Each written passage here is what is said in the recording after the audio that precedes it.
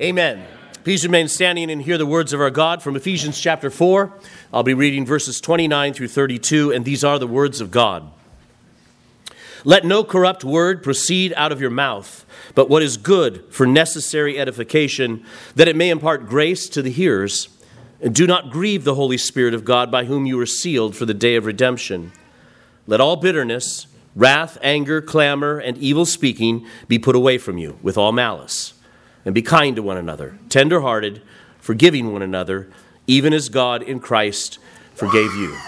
These are God's words to us. Let's ask his blessing. Father in heaven, help us now by your Holy Spirit to hear these words, to meditate and consider them for ourselves, and especially not to consider them for someone else. Let us be honest with you and be free from the sin of bitterness. Do so in Jesus' name. Amen. Amen. Please be seated.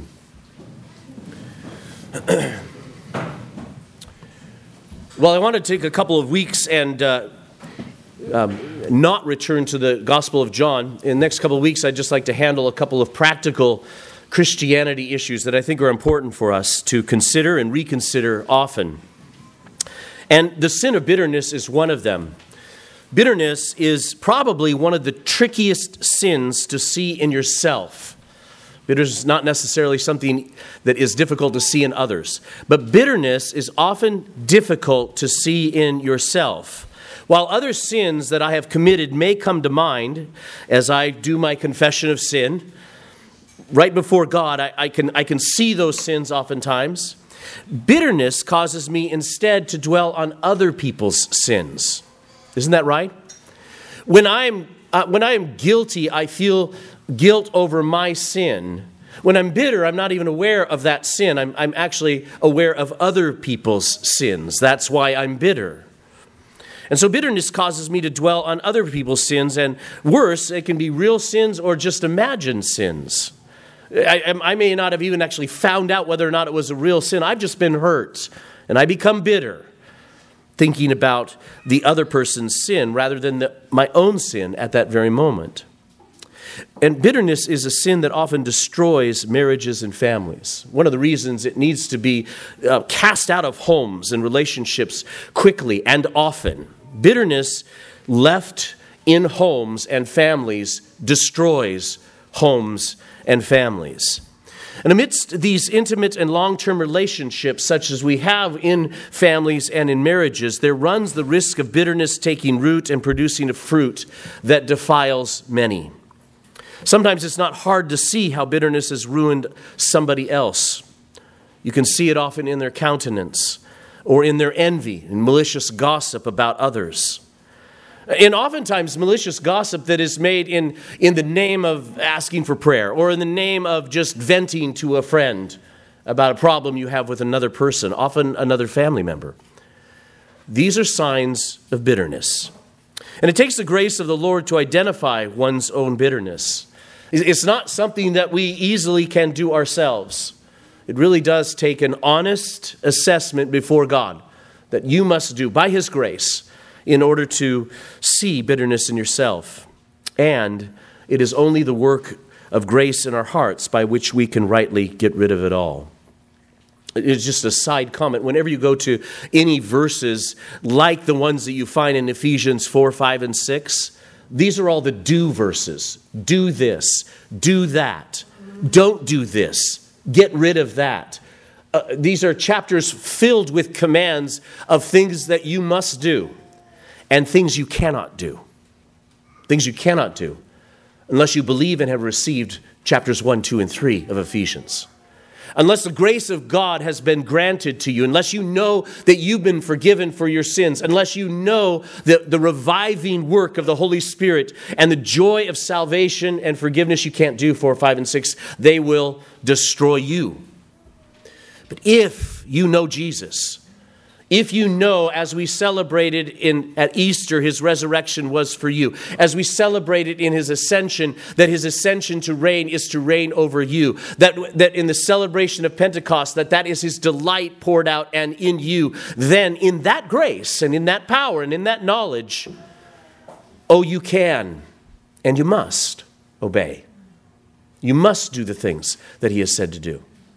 And you must stop doing the things that he has commanded you not to do. Not only is it grievous to his name, but it is destruction for your soul not to. So look at these verses with that in mind. The grace of God to say to you, yes, I'm speaking to you. The grace of God to say and point out to you, yes, this is what I'm talking about to you in your life. The grace of God to hear from him, and I have all you need to walk away from that. I have all you need to put off and to put on according to my strength and power at work in you. Verse 29, as I read, let no corrupt word proceed out of your mouth. Let no corrupt word proceed out of your mouth. That word corrupt is the word rotten or decayed or full of decaying poison. Let no poisonous word proceed out of your mouth that rots others, that poisons others, but what is instead good for necessary edification, for building them up, that it may impart grace to the hearers. This should be the description of the words from a Christian's mouth, from your mouth. Words come out of your mouth are full of edification and grace, not full of poison. This is what makes us stand differently as Christians. Here is the measure of what should come out of your mouth. Your words should edify and impart grace. Always. If you find yourself trying to justify your corrupt speech because of what he did, or because of what she said, or the way he looked when he said it, then you are bitter. That's why that's going on. He goes on in verse 30 and he says, and do not grieve the Holy Spirit of God, by whom you were sealed for the day of redemption. This is part of the reason that we know, this verse is one of the reasons we know that the Spirit is a person and not just simply a power. You can't grieve a power, but you can grieve a person. You can grieve your friend, the Holy Spirit. You can grieve the person who indwells you, the Holy Spirit, by your actions and by your words. What you say and how you act, whether you obey or not, these things affect God's relationship towards you. It is possible to grieve him. His Spirit is with you always. You can't ask him to leave while you have your little pity party or your little tantrum or your little bitterness time. You can't ask him to leave. He is always with you, but you can grieve him. He's always with you when you're speaking to your spouse, your children, your parents, your siblings, or anyone else. And then in verse 31, he says, let all bitterness be put away. Or in the NIV, it says, get rid of all bitterness. Get rid of it. Let all bitterness, wrath, anger, clamor, and evil speaking be put away from you with all malice. Get rid of it. And bitterness grows out this sense of being wronged. Again, real or imagined, by someone else. That's where bitterness happens. It happens from being wronged. You believe you've been wronged, real or imagined, by someone else. You've been hurt. Either way, this bitterness that you have is self-deceiving from the start. You may think that you are angry on account of the wickedness of the sin of another. Have you thought that? I am angry because of the wickedness of the sin of another. But I'm not sure that's really why you are angry. Now, I think I can prove that to you in just a moment. Bitterness does not depend on how magnanimous the sin is. How angry are you about the actions, for instance, of Putin today in eastern Ukraine? Does he just get under your skin and make you just bitter? No. You're not personally offended, are you? It's not about the magnanimousness of the sin. You think it is, and that's that just self-justifying, self-deceiving part. Rather, bitterness depends on how close the sin is to you. How close the sin is to you. And it is amazing how bitter one can get over the most petty sins. And yet still have this self-righteous, I deserve better attitude. This is why so often it is found in a marriage or in a family. Because they're close to you. Because their sins usually bump up against you. They didn't bump up against eastern Ukraine. They bumped up against you. Notice that in this verse also says, be rid of or let all bitterness and evil and wrath and anger and clamor and evil speaking be put away from you with all malice. Bitterness is a wicked sin. It's in this list along with anger and clamor and evil speaking. And anger is connected to murder by Jesus. Bitterness is oftentimes, we have this self-justifying attitude that we're allowed to be bitter. We don't think of it, we think of it as kind of a clean sin. Again, because it's connected to what someone else did to me. But instead, what we should see actually is that bitterness is not just associated with wrath, anger, clamor, evil speaking, and malice, but bitterness is a wicked sin that brings forth these other more external sins. Bitterness is something taking place on the inside. These other sins are what come forth on the outside. Bitterness doesn't necessarily come out. Oh, you're bitter. What comes out is anger, malice, clamor, hatred, evil speaking. Instead of bitterness, look at verse 32. Be kind to one another, tender-hearted, forgiving one another, even as God in Christ forgave you. This is what makes us stand out as Christian families and as Christian people. This is our ability to do something the world can't do. Like I said, this is a work of God's Spirit in us, not something our flesh will ever do. And that is our desire and ability to forgive, to be tender-hearted, to be kind, and in short, to imitate our Savior. Look in the passage to the next couple of verses. Remember, chapters and verses aren't in the original verses of the Bible. And so Paul is continuing here, therefore, after all these things I've said, now therefore be imitators of God as dear, beloved children, and walk in love as Christ also has loved us and given himself for us, an offering and a sacrifice to God for a sweet-smelling aroma. In other words, when someone hurts you, when someone offends you, when someone brings and sins against you, your reaction is to imitate Christ as dearly loved, beloved children. Christ is tender-hearted. Christ is patient. Christ bears with. Christ forgives. Christ forgives immediately. Christ forgives quickly. You're to be imitators as those who are filled with the Spirit of Christ. So this gives us an ability, and not only an ability, but a desire to do so. An ability and a desire to be like Christ and imitate in this way. You can forgive one another, and you must. Christians can't say, I can't forgive you. You can't say, I can't forgive you. Someone comes and asks for forgiveness. What are you to do? What did we just pray in the Lord's Prayer?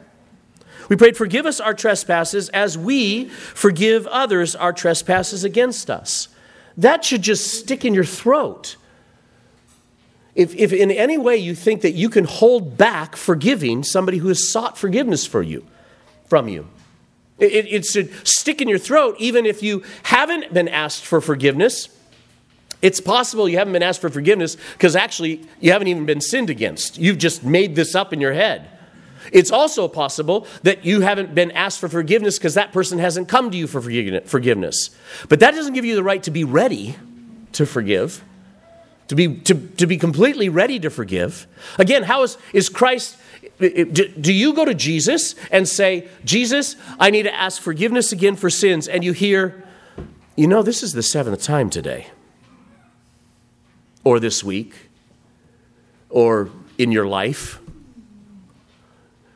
or, you've asked for I've extended a lot of forgiveness, I'm not sure I have any more, let me go check. Or that offended me so much, and it did offend him so much that he went to the cross. That offended me so much, I don't know. Why don't you check with me tomorrow? I have to see if I can get over it. The ability to be back in fellowship with a brother or sister in Christ, a husband and wife, a child and a parent, siblings, is as quick as the forgiveness and reconciliation that Jesus Christ has given to you. And to do otherwise is to walk in bitterness. To do otherwise is to walk in bitterness. I have no assurance of my own salvation if I tenaciously refuse to grant forgiveness to others. If I've been commanded to forgive, and I refuse to forgive, I have no assurance of my salvation. I'm not walking in the light. And when we're not walking in the light, how can you know how can you know you're a child of the light if you're not walking in the light? Get out of the darkness and back in the light and into the assurance of your salvation. And when we are wronged, we should remember Thomas Watson's idea. When something terrible has come upon you, and especially when something terrible has come upon you because of what somebody else did. When something terrible comes upon you because of something else somebody else did, Thomas Watson reminds us that we know all about the one who brought this trial to us. I know his name, but we forget the one who sent it. We forget the one who sent it. And we become people who think that we can whine and complain and argue before God. So that's what this passage is about. It's about this gift that God has given you, because He gives what He commands. And that is the gift to be able to get rid of bitterness. If you don't get rid of bitterness, that root in you will spring up and defile many. I had the privilege of being under the ministry of Jim Wilson, really for 40 plus years. And Jim Wilson, who just passed away, used to preach regularly this topic on how to deal with bitterness. And wherever he went, all over the world, and Jim traveled all over the world, he never found an inopportune time where it wasn't possible to stand up and preach on getting rid of bitterness. And in fact, there were those who needed to hear it. He said over and over again, this is the thing that destroys churches, it destroys families, it destroys people, it destroys individuals in themselves as it eats themselves up. And here it is in the Scripture that we are commanded to get rid of it, and warnings of what happens if we don't. Turn with me to Hebrews chapter 12. Let's look at a couple other passages that speak to this. Hebrews chapter 12, verses 14 and 15. Again, here's the command, not a suggestion from the Lord. Pursue peace with all. Pursue peace with all and holiness. Pursue peace and holiness with all, without which no one will see the Lord. Looking carefully, lest anyone fall short of the grace of God, lest any root of bitterness springing up cause trouble, and by this many become defiled. So here we see something that the root of bitterness is. It's like a root. It's like a root because it cannot remain hidden forever. And it's like a root because oftentimes bitterness sits inside a person and others can't see it for a time. But it's growing. It's taking control. And it will spring up. If you try to suppress bitterness, if you try to just push it down, I'm bitter, but I'm not going to show it. I'm bitter, but I'm not going to act like it. If you try to do that, then it will defile you. It will defile you. It will defile you emotionally, spiritually, even physically. Where do you think ulcers come from? Where do you think anxiety attacks come from? Where do you think all kinds of physical ailments that seem to come out of the blue? So often they come out of bitterness. Where does despair, despondency, hatred toward God, lack of trust in God come from? Oftentimes, these are things that come forth because of bitterness that remains in a person. So, if you just stuff it down, then you defile yourself. However, it will always find a place to sprout, and it will defile others. Unbelieving psychology may tell you, now what you need to do is you need to not suppress that. Unbelieving psychologists will tell you that suppressing bitterness is going to defile you. So what you should do is you should spew it all out and defile everybody else. Get it all out there. But the Word of God says, no, those aren't the only two options. Don't repress bitterness, it will make you sick. And don't share the bitterness with others, it will make them sick. Instead, get rid of the bitterness. Get rid of the bitterness. Turn to the very next book. Turn to James chapter 3 with me. James chapter 3.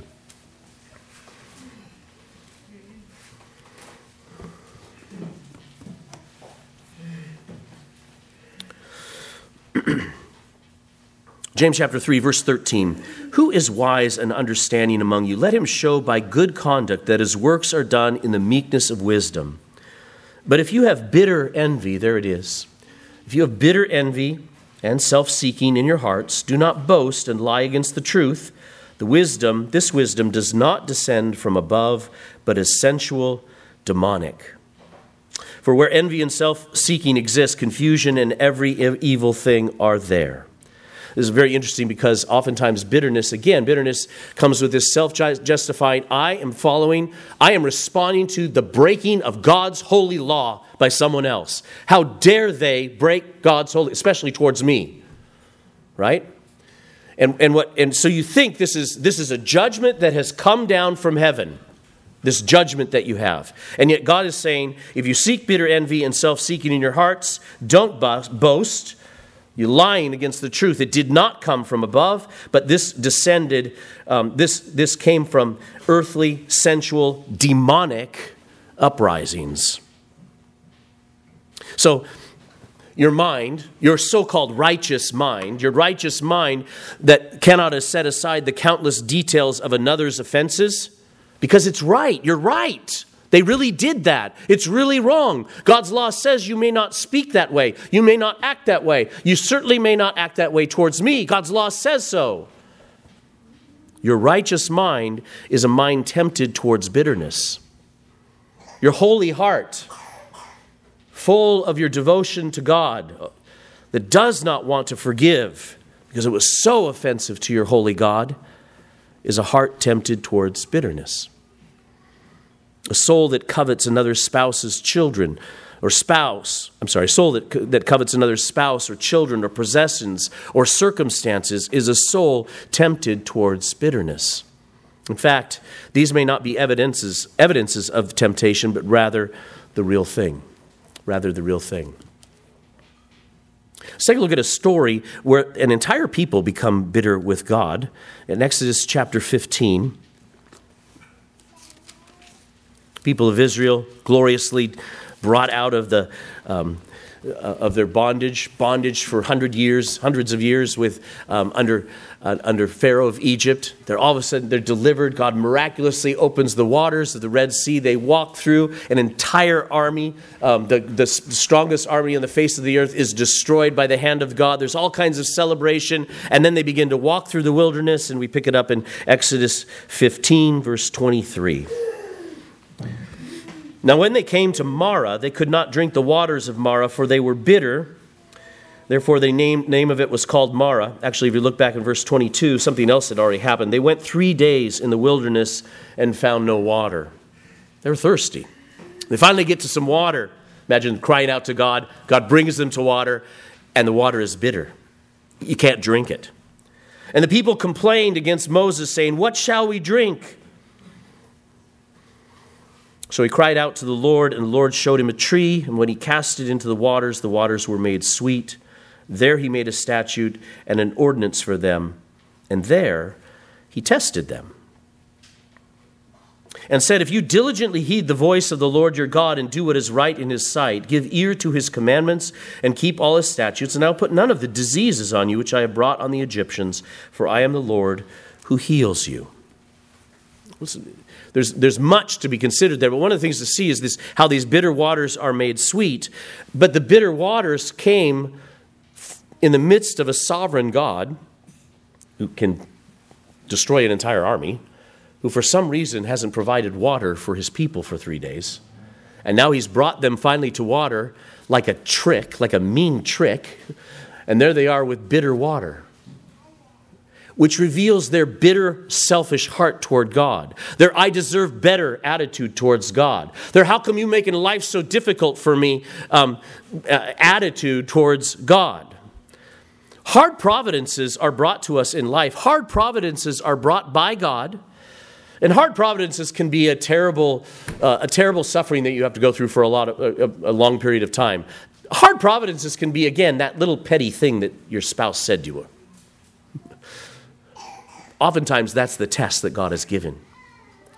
Hard providences are supposed to drive us to the Lord. We see this as we've been singing through the Psalms. How many times do the psalmists go before the Lord and cry out to the Lord, "How long, God? How long until you relieve me from this? How long until you make these things right?" There's a right way to go before the Lord and plead with him for his mercy, plead with him to do things right. But there's a way of accusing the Lord with murmuring and complaining that reveals our self-righteousness, I deserve better, or our lack of trust in God, that he's actually there and that he actually cares. Why are you making this so difficult in my life right now? And you don't get an answer. As we learned from Job in the reading this morning, when these hard providences come, we are to have the spirit, we are to have the patience, we are to have the response like Job. Blessed is he who gives. The Lord is the Lord who gives, the Lord who takes away. Blessed is his name. Blessed is his name, as he gives, as he takes away. I can only do that if I'm learning to sing the Psalms like the psalmist. Instead, when things get bitter, I cry out to the Lord with anger even at him. And in the story of the Israelites at the bitter waters of Marah, we are to see that God makes bitter waters sweet. He is gracious. He is gracious. He had been gracious with them, getting them out of Egypt. How many times has God been gracious to you? Can you make a list of all the gracious answers to prayer that God has brought to you? Can you make a list of all of the times that God has been gracious to you? Can you do that more easily than you can make a list of the things God hasn't done for you that you wish that he would? Which list is before you most often? The list of the bitter waters that are still before you? Or the list of the sweet waters that he has brought to you time and time and time again? The grace that he's brought to you daily to walk with whatever trials. Is that upon your mind? Is that upon our mind? When it is upon our mind, it protects us from becoming bitter. When it's not upon our mind, we become bitter, and we even become bitter at God. How dare he make my life so difficult?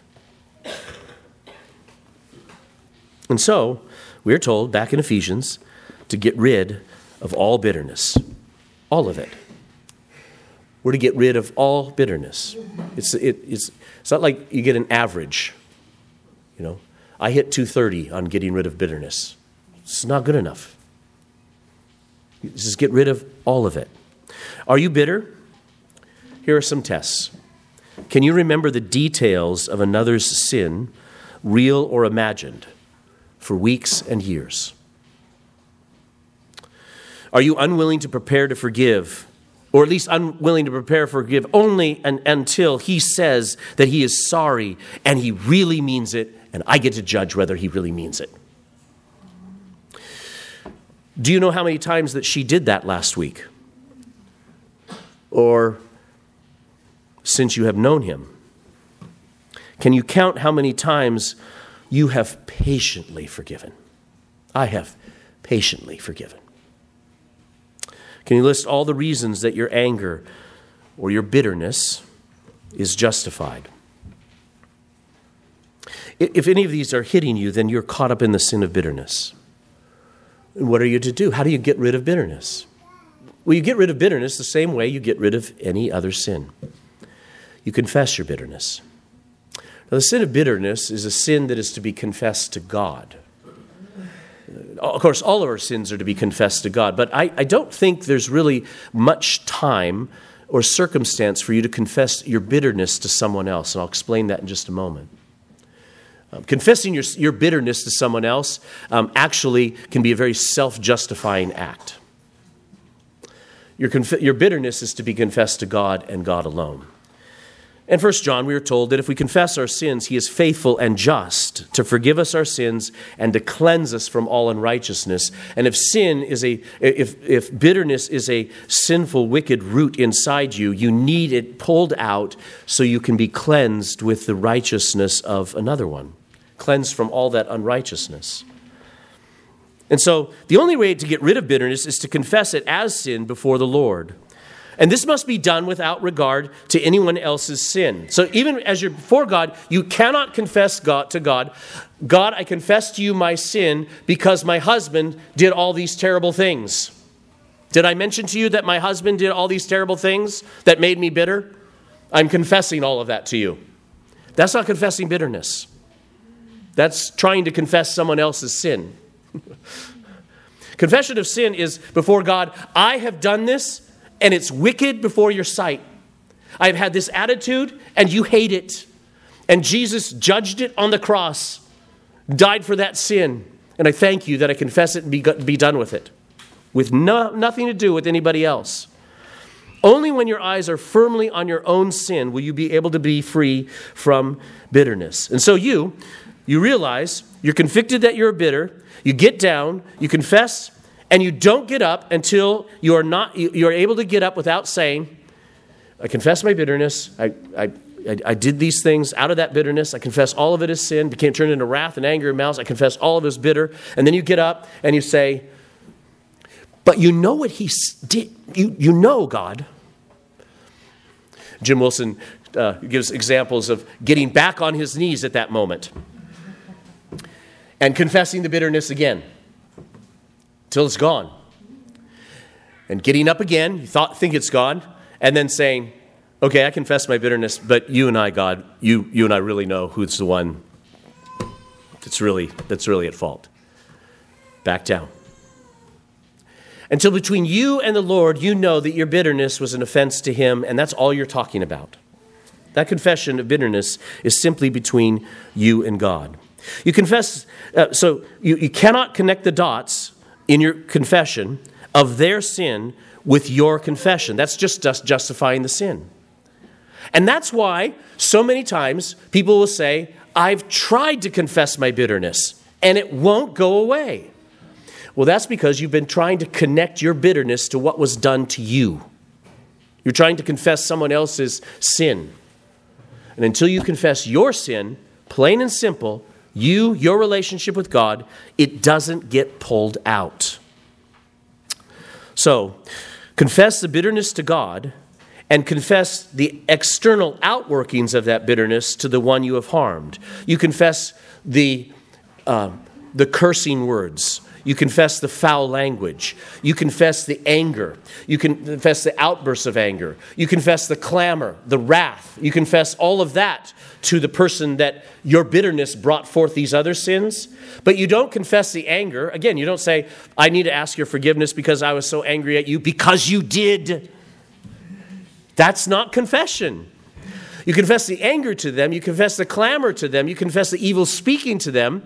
You confess raising your voice to them as your own sin, period. You don't give reason for it. And you just simply ask for forgiveness. And then you're so excited because you've asked for forgiveness and you've done it all right.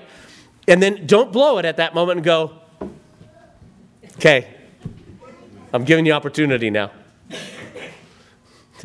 That means you haven't disconnected again. You have not disconnected your sin from someone else's. When you don't disconnect your sin from someone else's, you don't get really clean. You don't get really clean. Time doesn't remove bitterness, so you can't just wait and let it sit down there forever. Someone else's confession, in fact, does not remove bitterness. Do you know that? So the sin that was done against you, someone might come to you, they might ask for forgiveness. And maybe you even go through the motions, you say, I forgive you. But I'm going to remember this. First of all, you haven't forgiven and you're bitter still. Even confession by someone else for their sin, which is another proof that the bitterness doesn't really have anything to do with their sin. It has to do with your self-righteousness. We're such self-righteous people. Confession of your own sin of bitterness and repentance by the grace of the Lord Jesus Christ is the only way to be cleansed of this poison. Amy Carmichael writes, for a cup brimful of sweet water cannot spill even one drop of bitter water, however suddenly jolted. So you're walking through life, you're just going through your day, you're not bothering anybody, and he or she comes and bumps you. What spills out? Well, whatever spills out has nothing to do with them bumping you. If sweet water spills out, that's because you were filled with the sweetness and the joy of the Lord. If bitter water spills out, it's because you're full of bitterness. When you're bumped, what comes out of you? What will spill out to those around you? So you have to deal with your bitterness. And I know it goes through your mind. You go, okay, I follow this, and yeah, I need to take care of that. But you still are saying, but they sinned. But they sinned. Don't I need to reveal to them how they sinned? And the answer is maybe, but not while you're bitter. Not while you're bitter. Jesus makes this very clear. He says in Matthew 7, 3 through 5, he says, why do you look at the speck in your brother's eye, but do not consider the plank in your own eye? Our application here is their little petty sin that you see straight in their eye, but you don't see the plank of bitterness in your eye, mostly because you've become so accustomed to that plank, you actually think that's the way you look at the world and the way the world looks. And again, you know what I'm talking about. You know bitter people. There are bitter people at everything around them. Always, the bitterness, they see it through this lens of bitterness.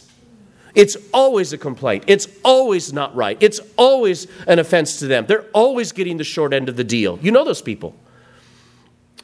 You know those people who go to restaurant after restaurant after restaurant and restaurant, and for some reason they always get the worst waiters. They didn't get the worst waiters. They were the worst customer. Time and time and time and time again. You know those people. So the bitterness is not a little speck, it's a plank. Jesus goes on. Or how can you say to your brother, let me remove the speck from your eye? And look, a plank is in your own eye. Hypocrite, Jesus says, first remove the plank from your own eye, and then you will see clearly to remove the speck from your brother's eye. So their sin is no excuse for yours. Their speck in their eye is no excuse for you to hold a plank. Yours is greater, in fact, as you stand before a holy God, because it is your sin that he will judge before you and not theirs. You will not be judged for their sin. So why are you considering it?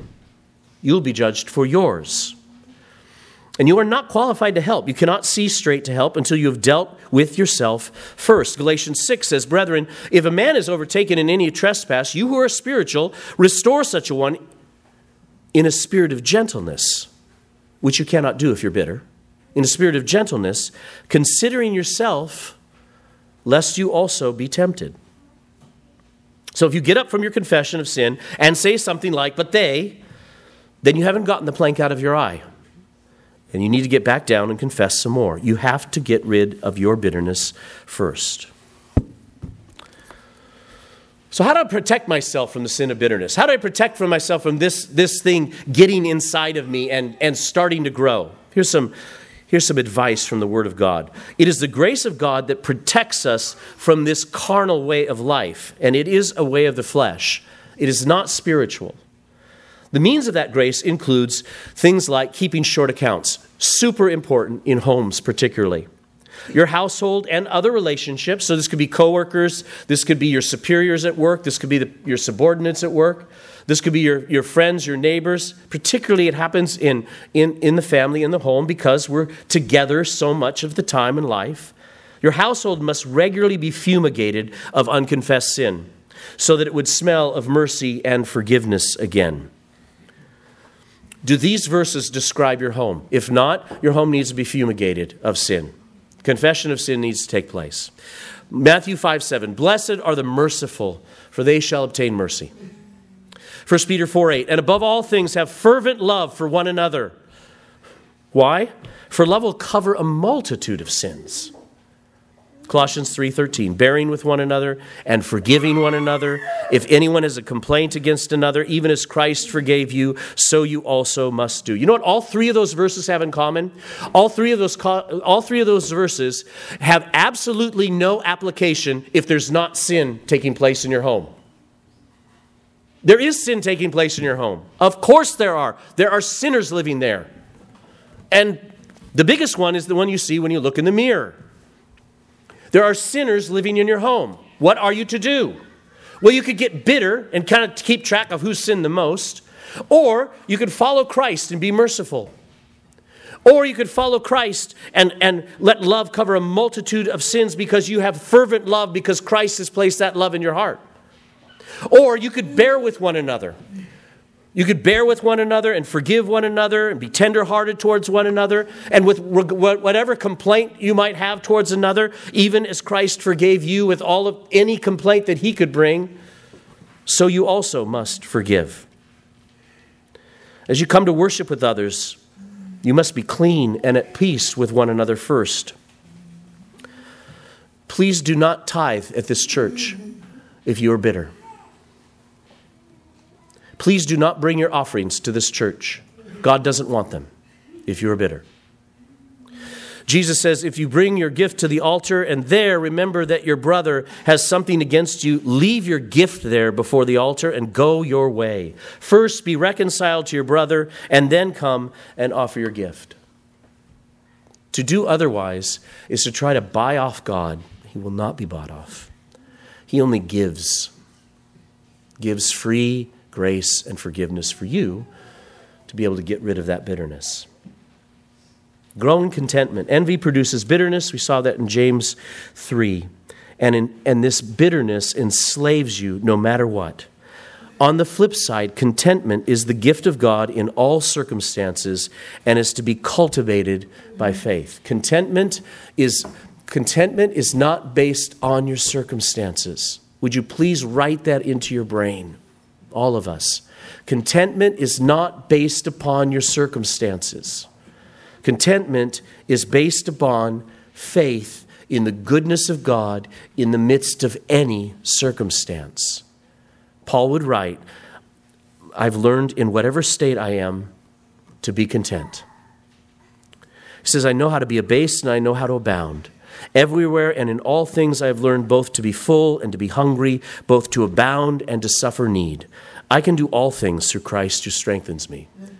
Says a man who was stoned and dragged out of the city of Lystra, considered to be dead, when his friends came and helped him to get up, he didn't flee to the next city, but instead walked right back into the city to preach the gospel again. Contentment, regardless of circumstances, is the greatest protection against bitterness. And it's something you have to cultivate. And finally, one more verse. Ephesians 5:20, giving thanks always for all things to God.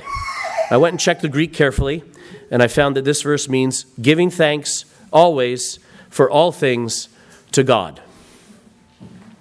Thankfulness for everything that comes to you is the measure of whether or not you believe in the Reformed doctrines of grace and God's exhaustive sovereignty. Do you believe that God is exhaustively sovereign? Do you believe that God is exhaustively and absolutely good? Well, the test comes as we give thanks for God always for all things. Trust in God's perfect character, absolute sovereignty over your specific life, circumstances, and His goodness, that all things will in fact truly work out for good, when you can't see how in the world that could possibly happen. That's what it means to be a follower of the Lord Jesus Christ. And that's what allows us to be free of this fleshly trap of being bitter people. God makes sweet the waters of bitterness, but you must come to Him in repentance and faith. Christ died for your bitterness, and His grace is sufficient to change how you feel and what you must do. Do not think, I could never be free from this bitterness because I've been bitter over this situation my entire life. You can be free today. You can be free today from any bitterness because Christ's grace is sufficient. Christ's blood is sufficient. Christ's Spirit is sufficient. And you are Christ's. In the name of the Father, and the Son, and the Holy Spirit. Amen. Lord, deal with me. Deal with me, not the other person. Deal with my sin. Let us be a people free from bitterness, full of long-suffering love and forgiveness. Let us be like Jesus, for we ask it in His name. Amen.